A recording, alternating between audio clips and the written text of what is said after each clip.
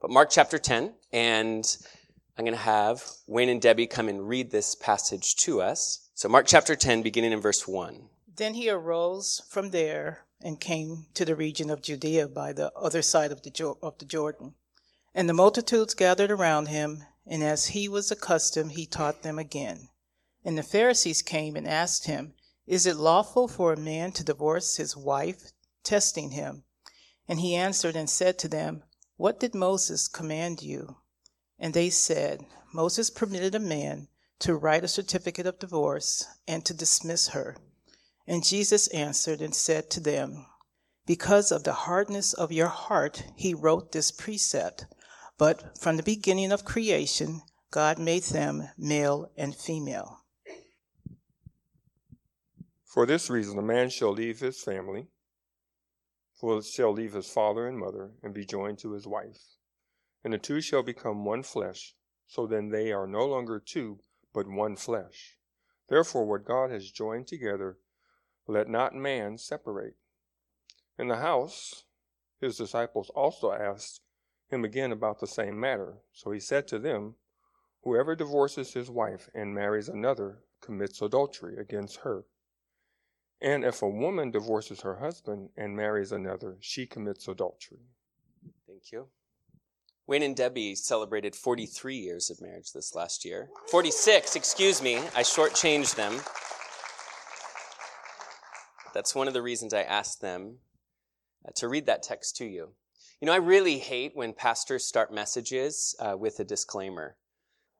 My disclaimer right now is not self-serving, though. The one that bugs me most is if I were to get up right now and tell you, well, it's been a crazy week and there's a lot going on and really good things I had to do, but it pulled me away from my study time.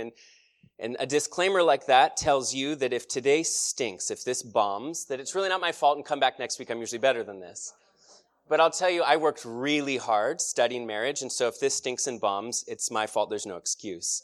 My disclaimer, though, is as I've prepped for this and just kind of read through this and knew we were headed towards this topic of marriage and of divorce, and really, I'll tell you, I think that Jesus' response to their question about divorce gives more instruction about marriage than it even does really address divorce. So we'll spend a couple of weeks unpacking this together, talking about marriage.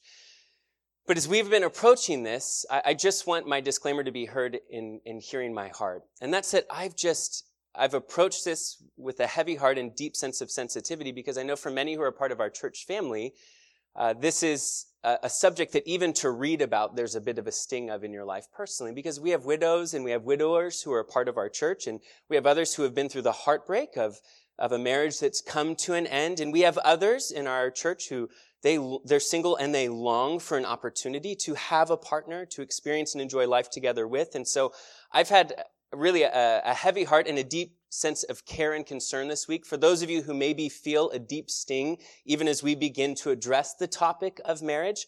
And so I just want to tell you, as I've prayed this week, I've prayed for those of you who have been hurt or who are widowed or widowers. I've been praying for you that although these things will trigger memories, that they would not all be sad things, but they'd be sweet and joyful little memories that it bring back to mind as we discuss the topic of marriage. And I've prayed for others of you that if you've suffered through a divorce, that you would hear grace and hope and forgiveness and new life on the other side of that hard season and not condemnation today. And then for those of you who are single, I'm hopeful that this helps you to have hope and joy in your heart about your future, but also helps you to shape really what you're dreaming about when it comes to you looking at your future. The other thing I'll tell you is that I realize I love this about our church. We're a multi-generational church, and so some of you've been married 46 years. For others, you've been married, we're counting in weeks. No, you've been married a month now, right? So we span a full, wide gamut here, and so some of this information you might be hearing as more of a grandparent, yes, as a person in a marriage, but also as a grandparent who gets to speak into the lives of the generations beneath you and have influence in a lot of ways as you would take these things that Scripture teaches us and then as you would repeat them to other people. And so I think this is very relevant to all of us. I'll even say for those of you who are younger, like even teenagers who are in here, I think your ear should be more attentive than anybody else, because most of us, when it comes to how we approach things like this, we're trying now to untangle and detangle some of the mess that we've built of compounding brokenness at times in a relationship. You instead get to approach it with some health if you'll learn some of these things that Scripture teaches us about marriage that we're going to unpack over the next couple of weeks.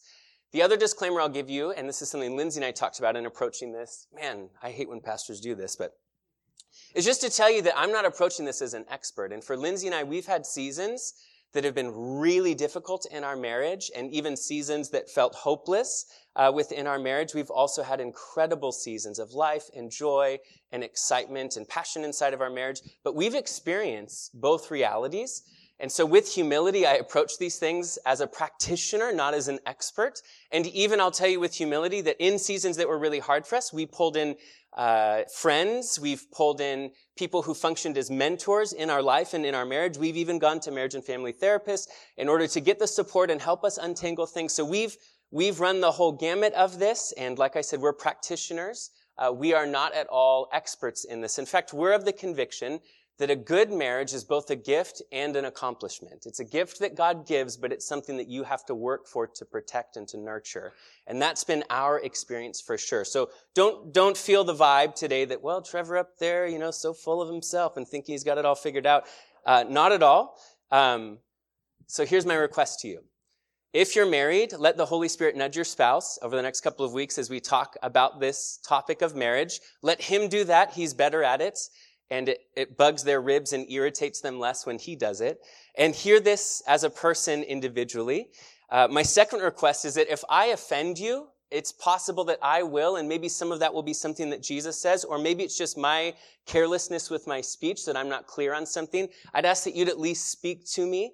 And so shoot me an email. My email is trevor@olivebranchcf.org. So if I come across in such a way that bothers you, let's chat. So today, here's what I want to do. I want to briefly discuss the trap that's set for Jesus here. I also then want to talk to you about what Scripture teaches about the topic of divorce, but then we're going to step into the topic of marriage together and what the original story of a man and a woman, a husband and a wife from Genesis teaches us about marriage. So those three things, the trap, the idea, and the teaching about divorce, and then what Scripture teaches us right from the beginning about marriage. And we'll just briefly touch on that piece because we'll revisit this a few times. So first, the trap, because that's what this passage tells us is happening here.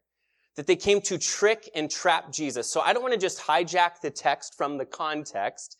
We need to first look at why this is all happening to Jesus in this moment. What Jesus teaches here even about marriage and divorce, we need to first address why he even went there. And there's a part of our narrative that you're probably familiar with if you've been with us as we walked through Mark's gospel, and that's that there's a moment in time where 2 or 3, 4 chapters earlier, I believe it's in chapter 6, we're introduced to a bleak moment in the story and life of Jesus where a dear friend of his own cousin, John the Baptist, ends up being beheaded, and you might remember why he was beheaded. He was beheaded because he spoke up about this very issue, right? He told Herod and his wife that their relationship was immoral and that her divorce was unbiblical, and so their relationship, the very foundation of it, was corrupted. He called them out publicly, and so in the end, what happens to John the Baptist? Well, he's beheaded. And so the trap that's being set for Jesus here is they're baiting him publicly so that now Herod will step in and do for them what they'd like to do to Jesus, that they'll bring an end to Jesus' life.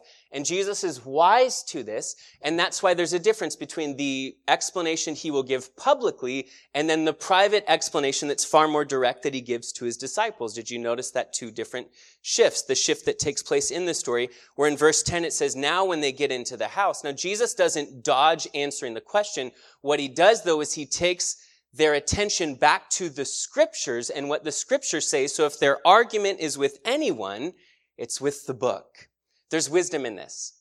We're still put in situations, if you're a follower of Jesus in the 21st century, especially issues about marriage, divorce, sex, sexuality, where you're pushed against the wall and people are trying to trick and trap you, where it is this is the OG, cancel culture standoff that's happening here, where they're looking for a reason just to discard Jesus. I think it's wise when we know someone's coming with that kind of an aggressive stance that we send them the direction of Scripture, where Jesus even answers them with a question. I think we're wise to do the same thing.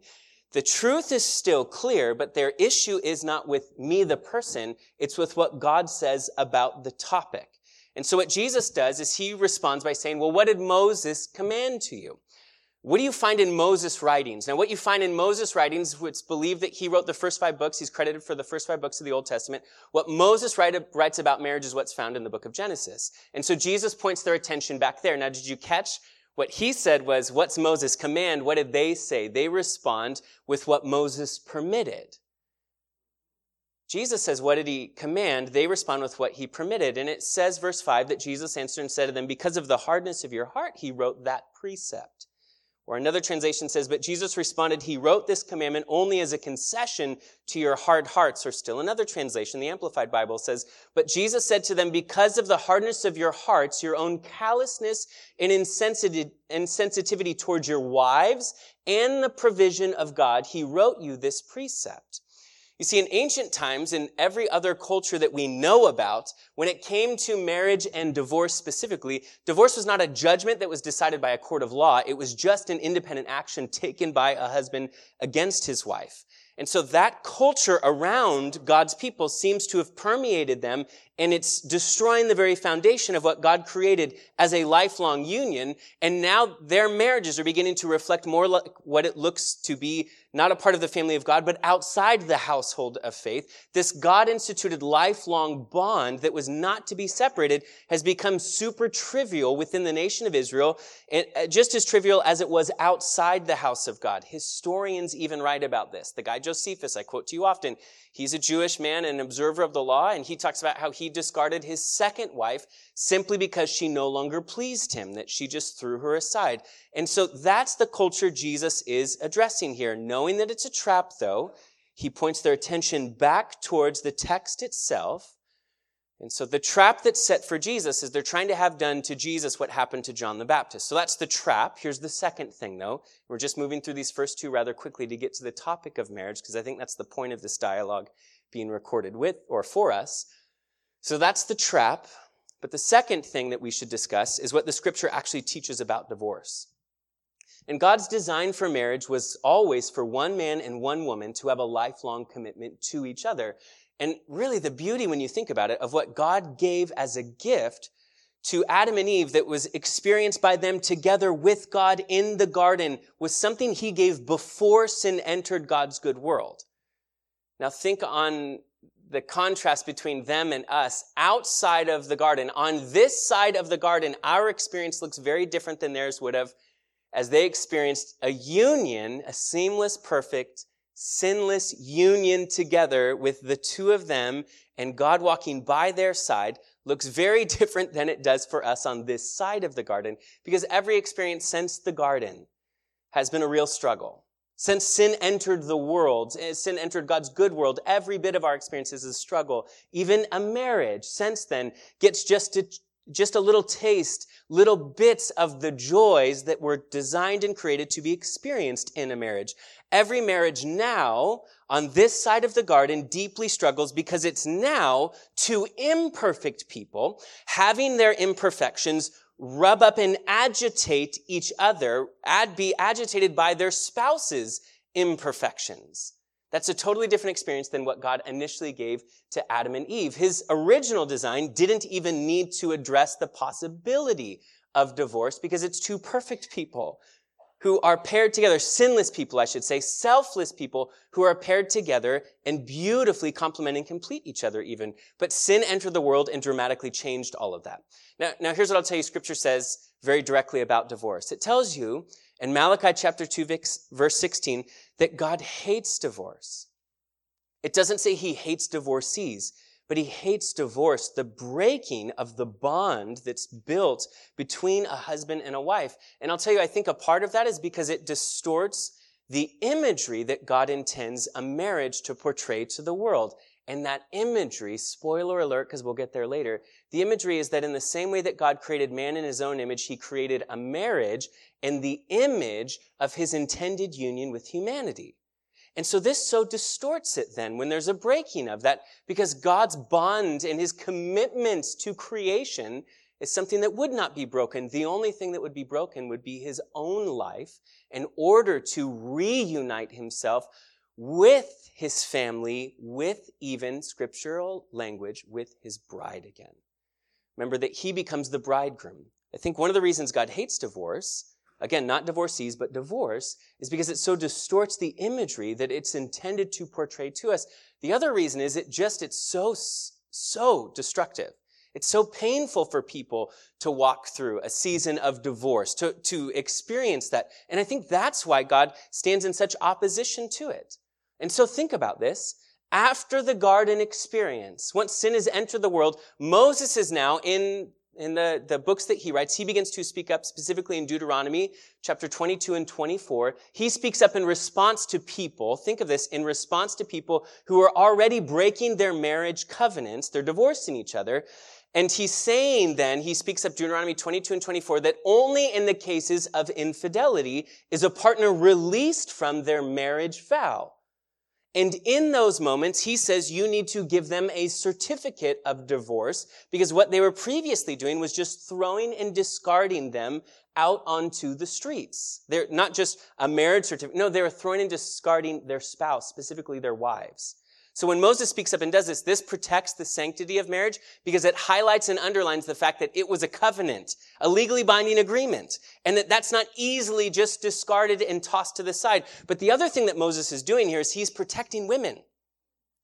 Some of us read this through a lens of going, great, now it's just this whole male-domineering society that's all of a sudden now empowered to just have men give away divorce slips. No, it's trying to slow men down.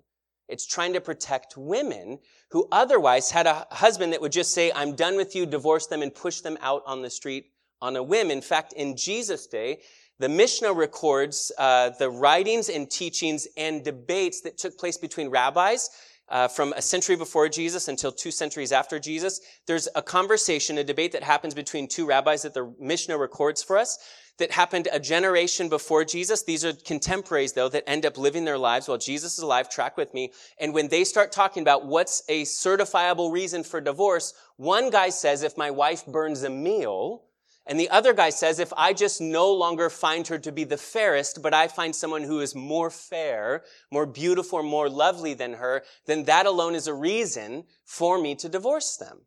So this is the culture Jesus is now being confronted with, and he is responding to it. Now, think then about what is written in Deuteronomy. It's protecting women. Even in the event that there was a divorce, a woman would be in over her head after the fact, where she'd struggle to meet her own needs if she was pushed out on the streets, and she'd also find herself potentially in severe danger because she could be marked as a runaway adulteress or even a prostitute. And she could be never be married again if that was the case, if that's how she was marked. She'd never be able to provide for herself. She could be falsely accused and even punished. And so this was a way you have to give a certificate of divorce only in a situation where infidelity takes place. This was a way that was protecting these women who were just being discarded. Listen, hear me. Although divorce was allowed in Scripture, divorce has never been God's intention. And be clear, even in cases of infidelity, this was not what God commanded. If someone's unfaithful, this is what you do. This is just something that God allows. It's a concession in moments like that. Now, if you know your Bible, you know in the New Testament that in 1 Corinthians chapter 7 that Paul will write the church and add to this saying, if you are a believing follower of Jesus and you have an unbelieving, God-rejecting spouse and they abandon you, they move away, they leave the house. This is not emotional abandonment. This is true in every way abandonment. They're gone because you chose to follow Jesus. They now want nothing to do with you. If that happens and you're abandoned, Paul says you've been released from your marriage vow and that covenant. So infidelity in a marriage, and then if your spouse who doesn't follow Jesus abandons you in those situations, divorce is not commanded, but it is allowed. It's permissible. Now, track with me. If those are the only scriptural reasons why your Bible says that divorce is permitted, does that mean that a woman who is physically or even verbally abused, that she lives married to someone who does that, treats her that way and her children that way, does that mean she stays in the home? Well, no, it means that she can still leave the home and they can still seek reconciliation. They can separate. It doesn't mean that you just have to be someone's punching bag. But it's saying that we don't just give up on our marriages. We don't just bail out. It doesn't mean anyone is required to stay and be abused, but it's talking about severing the vow, which is killing an entity. It's not just breaking a promise. Remember, the two become one flesh. There's a death that takes place. That's what's sobering about divorce. So if a vulnerable woman and her children, are they in an abusive situation? Are they forced to stay in it? Well, no, they can separate for a time, work with the mediator, and get the help that's needed with the goal of reconciliation. Okay, but if these are the only things that God says are okay and permissible if someone needs to end their marriage vow and their commitment, their covenant together, well, does it mean then that God can't whisper in my ear my own personal reason why it's okay for me personally to leave my spouse? Well, clearly the answer to that is, well, yes, it means that that can't happen because God has already spoken very clearly about what is okay and not okay. Okay, now track with me. So when Jesus then speaks up from the book of Genesis, he makes it clear that the bond of a husband and wife, that what it creates is more than just a partnership. What he says is that it's more than just a working agreement. He says it creates a whole new entity, that the two become one flesh.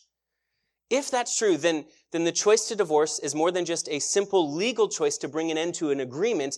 It results in the death of an entity. Now think about this. If that's true, how many of us have sat with someone on the other side of a divorce or even on the other side of infidelity in their marriage, and when they describe what it was like to endure it, they use the word death, that they feel like a part of them died in that process?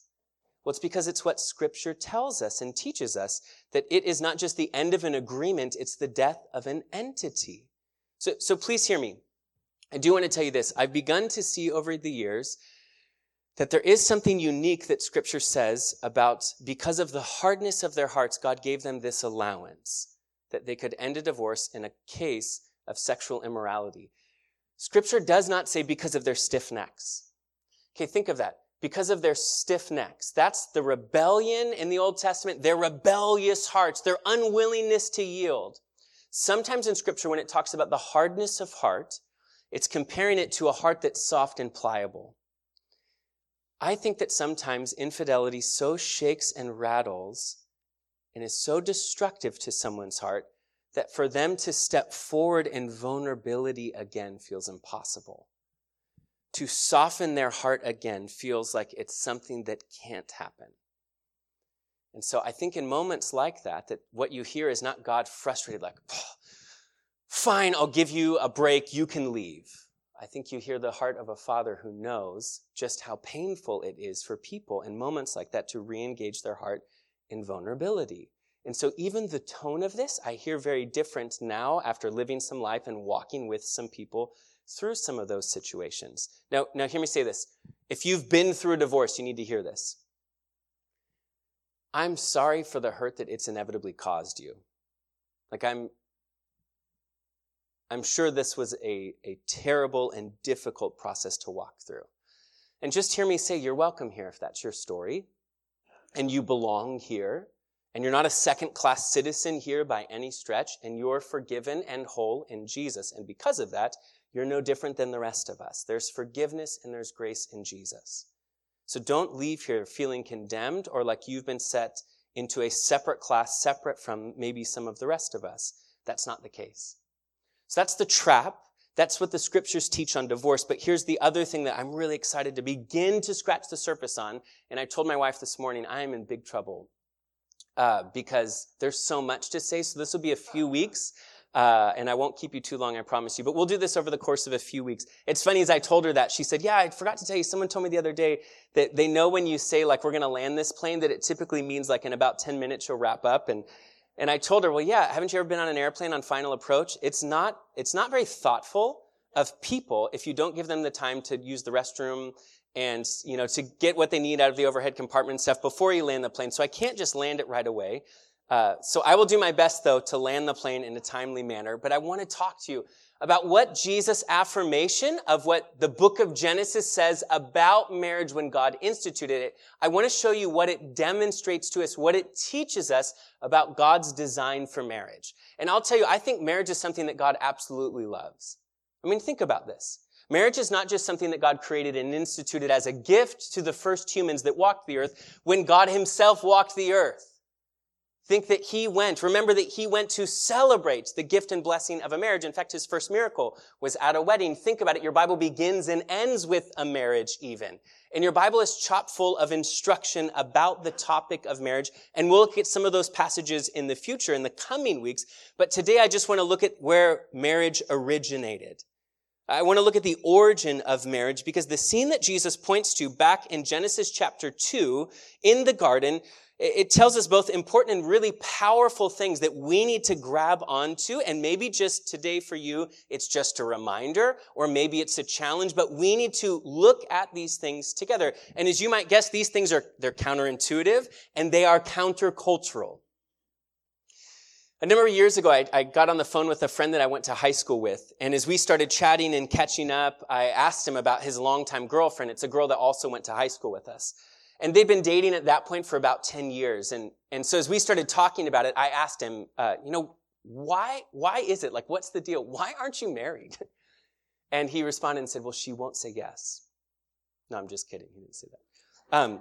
His response, he's not a follower of Jesus. His response was, I don't need some stupid piece of paper to validate my love. That we don't need that. That's beneath us. Like, what an archaic idea that that's what we need to validate the special thing that we have. Now, the reason that many of you just made a noise, the little groan with it, is because this is not unique to my friend. This is a prevalent thought in our culture. But think about what this mentality explains and expresses to us about the culture's definition of love itself. It's telling you that love is this internal feeling. And so no, if that's what love is, you don't need anyone outside of yourself to validate what you find already inside of yourself. If it's just a feeling. But the Bible will define love so very differently all throughout the Bible that it's not just exclusively an internal feeling, but it is an external action. In fact, the world looks and says it's an internal feeling that sure will lead to external action, and your Bible says it the opposite. No, love is an external commitment to action, that you will love somebody, that you'll do that with action. And the Bible teaches that your heart will follow in suit, that your emotions internally, that will follow the action. Remember, Jesus says, where your treasure is, there your heart will be also. Whether that's your time or whether that's your resources, as you give things that are valuable to something, your heart gets connected to it. And that is especially true of another human being, another person. My friend was defining a marriage as absolutely useless because for him and his partner, they don't need anyone to validate or substantiate their feelings until a couple months later, he called me back and said, I was looking at my taxes because it's the end of the year now and thinking ahead to next year, and the IRS needs to validate our love. And if the IRS doesn't, we're going to get hit really hard at tax season. So I've decided to ask her to marry me. And I told my friend, I think that's wise. You should get married. I don't think that should be involved in the moment where you get on a knee and ask her to marry you. So hopefully he left that out, and they are married, and that's great. But think about what the Bible makes clear in contrast to that mentality. That love that's found in a marriage is a covenantal commitment to give love. Which means that a marriage is not merely the expression or the response to love. Marriage is the promise of future love. That's very different. Our world looks and says, fine, if we need to express it and prove it to the rest of you, then we'll express our love by getting married. But that's not it at all. Marriage is a covenantal agreement, a promise of future love. So wedding vows then become not your chance to tell everybody who's come, this is why I love you so much today. A wedding vow is you promising in front of all those people what you are committing to do into the tomorrow, into the future. And in our modern world, rings become a reminder of that. Thankfully, we're not like ancient times where they would take a bunch of animals, cut them in half anytime someone made a covenant, and then you do this figure 8 shape through the bloody entrails of all these animals in order to make a demonstration and say, basically, if I break my vows, then God do to me what has been done to them. And this happy romantic moment happens. I'm thankful, PETA is as well, that we don't do that. But we exchange rings, and my ring is not just a reminder that Lindsay loved me on December the 8th of 2006, almost 15 years ago. My ring reminds me that she's promising to love me today, tomorrow, and the next day. It's a promise of future love. And the idea comes right out of this Genesis narrative. If you look in Mark chapter 10, verse 7, for this reason, a man shall leave his father and mother and be joined, or if you have an old King James version, cleave to his wife. This introduces us to the real foundation. So here it is. Here's what we're going to talk through real quick. The foundation of a marriage. What is the foundation of the marriage? The first thing I want you to notice from this text in Genesis is that the foundation of a marriage is a covenant. It's not an expression of this is how I feel, and fine, if you need me to validate my love, then here's what I'll do. No. This is what makes a marriage. The foundation of a marriage is a covenant, to be joined to someone, to cleave to them. It's a covenantal term that's used here. It means to be bound in a covenant to a person. Now, this is not a term we use much in the 21st century, the word covenant. The simple definition just means a binding agreement. It is a public promise between two or more parties to do something or be joined together for the cause of something.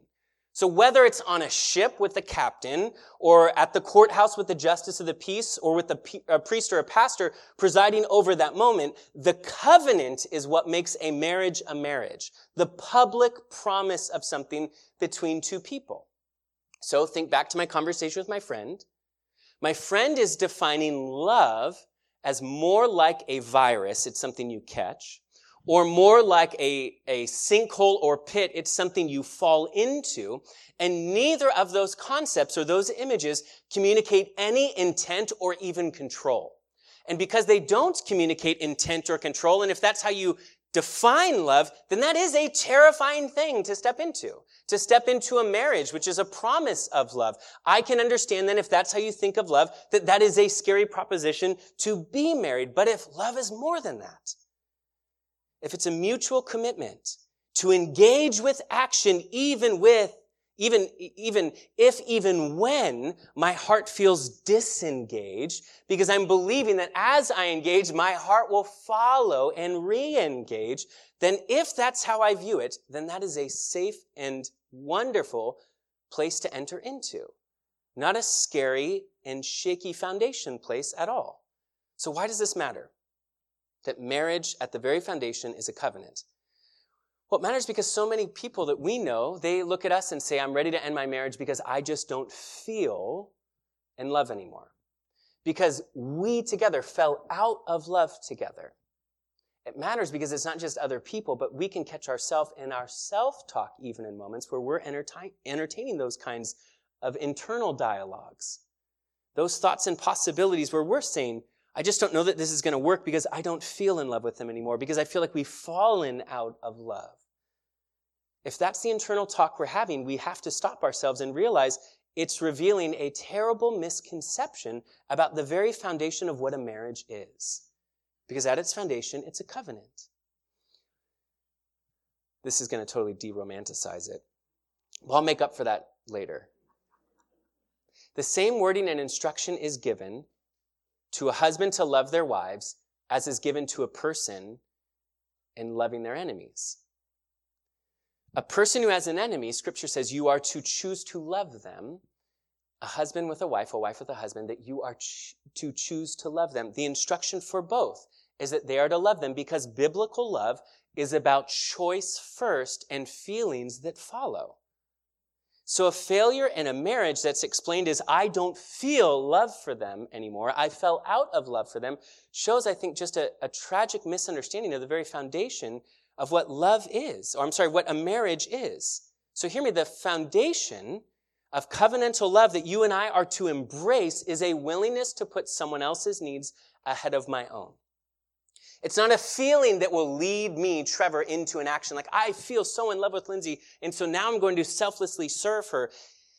If it was that, after a period of time that goes by in your marriage, and it's been different for all of us, for some maybe it was a couple of years, for the rest of us maybe it was just weeks, where all of a sudden we're sitting around now just waiting to feel something again, and once we feel something again, then it re-engages our heart and we jump back into action, if that's all that it is. But it's not that. It's a promise of action in spite of feelings because it believes that the feelings will follow those actions. And I'll just tell you personally, we're 15 years into our marriage. In my mind, that's not much to brag about. I'd like to think we're about a quarter of the way into our marriage. That's my thinking. But early in our marriage, when my heart felt full of emotions for Lindsay is when I was really thoughtful. That's the gifts, the cards, the just because flowers. That's when she would say, yeah, that's when we were doing well. And then when we were, in those stretches where you're frustrated with each other, you're nitpicky or whatever else, those were the times that those dried up. I'll tell you now, at this stage in our marriage, it's kind of flip-flopped. I'd like to think that I don't completely not do those things when we're doing well. But what I've learned is that in the moments where we're struggling or we're frustrated and nitpicky with each other, that's where I have to re-engage with action in order to get my heart to follow. So I would say, and she would probably agree, that I am most thoughtful when we're in a frustrated stretch rather than in just a lighthearted, joyful stretch, because I really believe this principle that my feelings will follow my action, because where my treasure is, there my heart will be also. So here's where I try to not completely de-romanticize the whole thing. Is that no doubt for all of us, we want to commit our life and our love to someone that we do have a spark with or attraction with. What I'm trying to make clear is what Scripture's teaching us here about a covenant is telling us that it's not just that, though. It's not just a spark and attraction that are meant to be the foundation of a marriage. It's a public promise of future love and future faithfulness. That's the foundation. So the second thing this teaches us, the foundation of a marriage is a covenant. The second thing it teaches us is that the priority of marriage is that we reorder our loves. The foundation is a covenant, but the priority is that we reorder our loves. Look again at what Jesus quotes here from the book of Genesis. But from verse 6, the beginning of creation, God made them male and female. For this reason, a man shall leave. This is a reprioritizing of things. Leave his father and mother and be joined, remember that's the covenantal agreement, to his bride. And the two together shall become one flesh, so that they are no longer two, but now they are one flesh. There has to be a departure, a leaving. That's what Scripture teaches us right from the beginning about this topic, this gift of marriage. Now, for us, in a modern American culture, we celebrate independence, both as a country, but also for individuals. It's an expected progression for our children to grow and to become independent, to go off and live their own lives. It's not just expected, we celebrate that as a culture. But Scripture, still today, even in the 21st century, is terribly offensive to people who live in cultures who don't feel that way about independence. As they read these things, they choke on the idea of leaving father and mother. But as many of us find out, once we get married, even inside our American households that supposedly celebrate these things like independence, that celebrates our children growing up and going off and being their own adults and having their own families, some of us have experienced that their family of origin, though, is slow to warm up to the idea that someone else is taking over the place of prominence that mom and dad once held in their child's life. And I'm not going to ask you to raise your hand because we're a multi-generational church. So we'll play the game instead of, let's talk about how we all have a friend who... We all know someone who, not us, someone else, whose family of origin still has unrealistic expectations of them. About the amount of time that their adult children will still spend with them, or the amount of money that their adult children will still spend on them, or the amount of things that their adult children will do the same thing as them, will handle the same way as they did. We all have experiences to one degree or another of that. Lindsay and I, over the years, especially because I was working with young adults for a stretch of time, we did a lot of pre-marriage counseling with young couples. And a lot of that I tried to do with Lindsay because it can be really idealistic for me just to sit with someone and say, here's how marriage is supposed to look, and her not be present in the room to like hit the BS button and be like, yeah, that's cute. Nope, not in my house. So it's always important to me that we did these things together. This topic was what we spent the majority of our time unpacking with young couples, because I think this is so very important. The priority in marriage is that we have to reorder our loves and our level of commitment in every area of our life. It's something we'd spend time developing and opening up with couples, because a big piece of that is we have to discuss what it's like to leave something. What's involved in leaving your family of origin. Something that for us as a couple, Lindsay and I, no one ever talked us through these concepts at all. The other piece of this is not just that we reorder these things, we leave, but then because my marriage becomes my new priority, then protecting that new entity is something that's incredibly important. So think with me, what does it mean in our modern setting to leave your family of origin? And here's my disclaimer. This will look different for all of us. It's not the same for all of us. And for most of us, we need our family support. We just have to balance it with a good boundary in place when it comes to our family. Some will even need our family support when it comes to housing. And again, I think that's okay. It's going to look different for all of us. We just have to balance it with having boundaries in place. But we ought to leave, think about this, we ought to leave relationally. If we're going to leave in order to cleave, and this is reprioritizing my life and putting my marriage at the top, with the foundation being that we've made a commitment, a vow, a covenant to each other, then we leave relationally. It does not mean that I cut off my relationships with my parents. It, however, does mean very clearly that I reprioritize them and my parents now slide in behind my marriage. It also means we leave emotionally. That my emotional support, the main source of it, can no longer be my parents, especially if I need emotional support in my marriage because we hit a rough patch, and now I'm going to my parents and unloading on them, and they're going to be prone to take my side because they love me, and they can't imagine an imperfect being coming from them, and so it has to be the imperfect being coming from those people. And then they're not present in the moments where I come back to Lindsay and grovel and with humility tell her, I really blew it and shouldn't have handled it that way. They're not present in that moment. So the next time we're together and they say, pass the gravy, I pass it to them and they're looking at me like this. So we have to leave, not just, I think, relationally, but even emotionally. We have to be very careful that our main support, emotional support, is not coming from them, especially when it comes to emotional support that will be needed in our marriage. I think even financially. That we have to leave financially. We do not forsake the needs of our parents. Jesus previously in Mark's gospel has rebuked people who did that.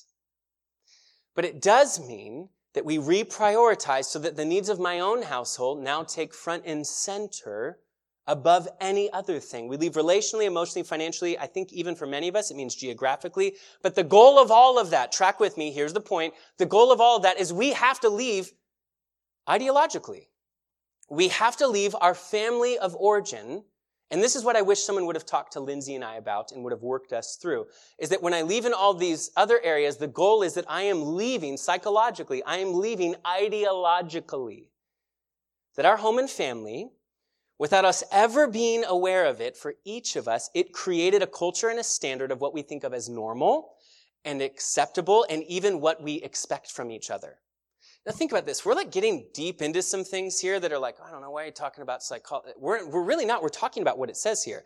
That this is how God instituted a marriage, that they would leave and cleave, that there's a covenantal agreement, that's the foundation, but a reprioritization, that is the priority of your marriage, that you have to leave. And a part of that leaving is that we have to recognize that we have been in a home that has created an expectation in us of what's normal and right and acceptable. And we ought to take the time to recognize what those expectations then are, what those standards and practices are. And then we have to choose to be willing to do something with them, to release our new life and our partner from those expectations, so that we together can then create our own culture inside of our new family. To leave father and mother means that I recognize this is what it looked like in my home, and if I carry those expectations in, I'm going to crush them because their home looked different. Because every home, every family of origin is going to look different. Here, let me just give you a really practical example of what I mean by that. In my family growing up, my dad took care of everything outside of the house. That's the yard. My mom took care of everything inside of the house. Now, here's what I'll tell you about that. That was never spoken. I never remember hearing that spoken, but it was clearly understood. That's how my family functioned. Dad takes care of everything outside of the house. Mom takes care of everything inside of the house. Another just cultural piece inside my family is that dishes left in a sink overnight is something cavemen do. Like knuckle-dragging mouth breathers leave dishes in the sink overnight because it's disgusting, and no one does that anymore. As goofy and silly as that is, Lindsay and I get married. I see in her an expectation on me to help with the dishes and to clean up the kitchen.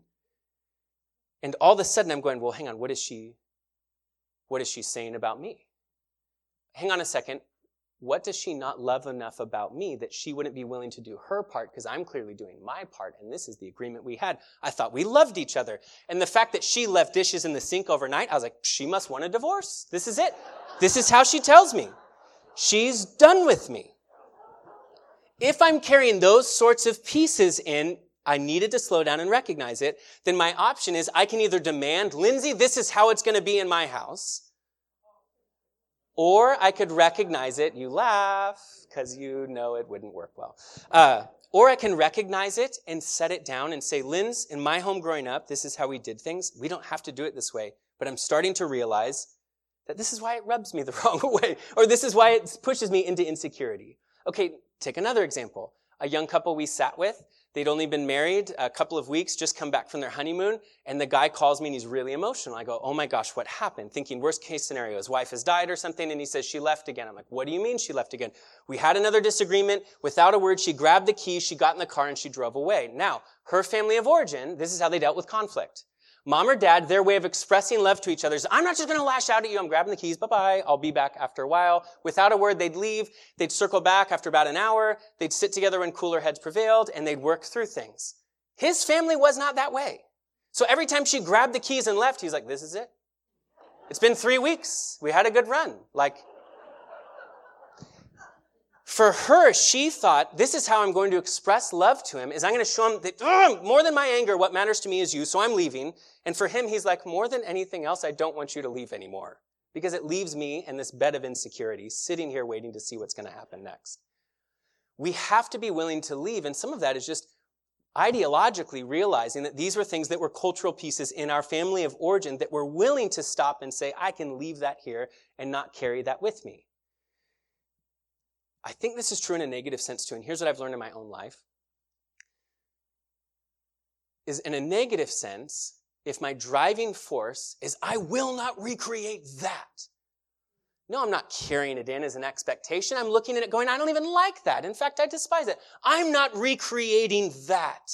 We'll never create their messiness. Can I tell you, even if you accomplish that goal, it doesn't mean you've created health. It's just you haven't recreated their form of brokenness. But I got my own forms. What I've learned is that I'm still under the power and haven't yet left my family of origin, if that's how I function. That they still have tremendous power over me, maybe even more power than an expectation that goes, I thought you did the inside, I did the outside. When instead it's, we will not do this. We will not become this. I still, if I've got that kind of angst and drive in my life, then it demonstrates that I'm still not out from under their power and influence, that I still have not truly left until I'm really freed from these things. To leave your father and mother is speaking of your commitment to reorient, to reprioritize your life around this new covenant that you've entered with your spouse. This has to be your new top priority, second only, and we'll get to this next week in Ephesians, to your commitment to Jesus. Because that will be the source of power for you to live selflessly. I don't know how people do this without knowing Jesus.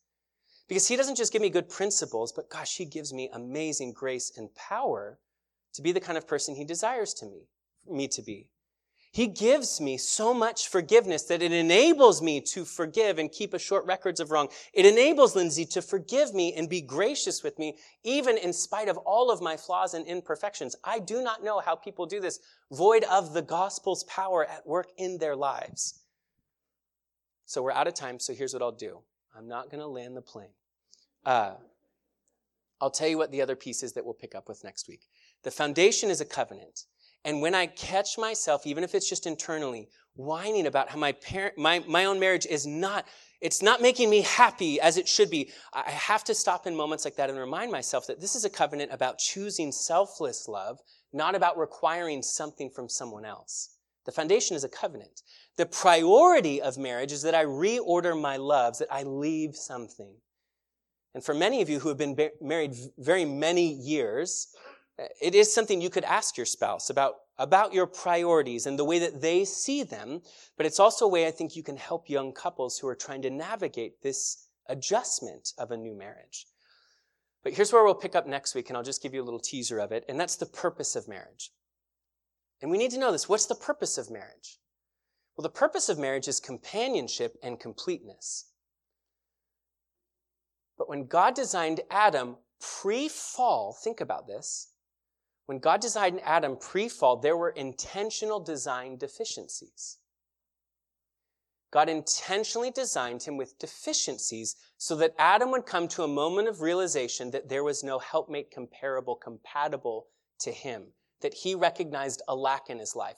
Before the fall, God designed him with deficiencies before sin entered creation and marred it. So God then will step in and make a helper comparable, or some translations say compatible, or complementative, or a counterpart. Some scholars will even say as an opposite to him, which is a minefield to walk into, but we'll walk through it together. What does it mean, though, for us? The purpose of a marriage.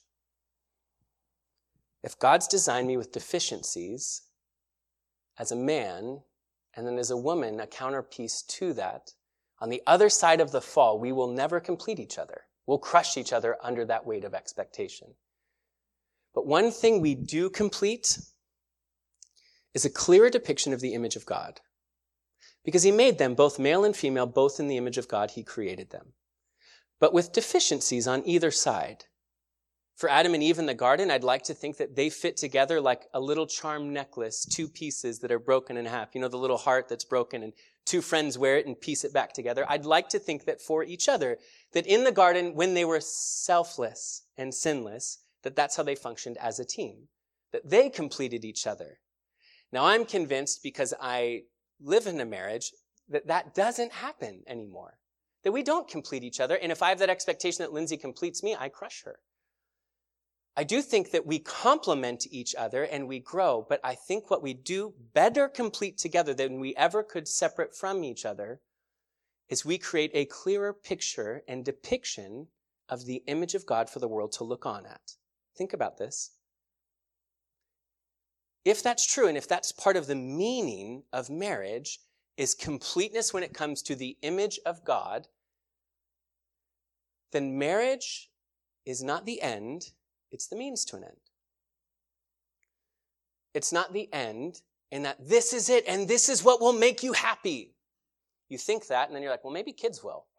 And then you're like, nope, that was not it. It's a means to an end. See, here's the problem. For many of us, we're disappointed in our marriage, and maybe you haven't ended it, you haven't divorced, but maybe you've disengaged because maybe you do view it as the end. And because it's not giving you what you were hoping it would give you, hope and joy and peace and life and so much where they would complete you, because it doesn't give you that, you disengage and step back. But I think it's because of a misunderstanding that marriage is not the end. It's a means to an end. It's a gift and a blessing for sure. But it's a means to an end, and the end is creating a better, clearer picture of the nature, the character of God together than we ever could have separately. The end is that as my imperfection rubs against her imperfection, as I allow God to use this marriage as a tool and not just see it as a gift that completes me, but use it even as a tool in my life, then it reshapes my life more into the image of Jesus. And so if I give up on my marriage, not just by divorce, but by disengaging, then I'm giving up on that. I'm giving up on God's means of reshaping my life. It doesn't just complete me. Sometimes my marriage deconstructs me. It strips me of so much to reveal what's really there, and what's there is brokenness. And then in my marriage, I find safety and love and care and affirmation. And that's what God begins to express in that safe space so that he then can rebuild me more into the image of his son. Marriage is not the end. It's a means to an end. And if we give up either through divorce or just through disengagement in our home, in our marriage, then we've given up on something more than just a commitment and covenant to that partner. We've given up on the work of God at work in our lives. There's one other piece to a marriage that's really beautiful, and that's that marriage is a mystery, because marriage is this amazing image of our relationship with God himself. That we get a taste of what it's like to be known and loved in a relationship, though imperfect it may be, that it creates a little taste and foreshadow of what it will be like to be with him and known and loved completely by him. See, Christ is like a groom in his commitment to his bride. But he's also like a groom in his excitement and rejoicing over his bride. The prophet Isaiah would say, as the bridegroom rejoices over his bride, so our God rejoices over you. You see, we've talked about marriage, but marriage is a metaphor. If God made man in his image, he made marriage as an image, in the image of his intended union with you as a person, where he, the perfect bridegroom, would initiate his relationship with you with an incredibly profound expression of love. It wasn't just a feeling, it was an action. We love because he first loved us, and he demonstrated that love by going to a cross for us. So he becomes the perfect bridegroom with self-sacrificial love that he would exemplify. And we then, as his bride, in all his vulnerability, he offers himself to us. We then, as his bride, respond to our perfect bridegroom in the safe place that is a union with him. A union with him that he says he'd never leave or forsake. But he'd only say that because he would be forsaken. He could only make it possible for us to enter into a union like that because he would cry out on a cross, my God, why has it been severed? Why is it broken? Why have you forsaken me? So that we then hear a promise that nothing ever will stand between us and him. Nothing will separate us from his love. He will never leave us nor forsake us. So Jesus, as we prepare our hearts now to receive of communion and celebrate, Jesus, your great love for us, we remember not just the gift of marriage, but we remember the image, the mystery of marriage. That Jesus, it takes our minds towards you. Jesus, today we think of you, our bridegroom. And so Jesus, we pause just to reflect and remember before we partake.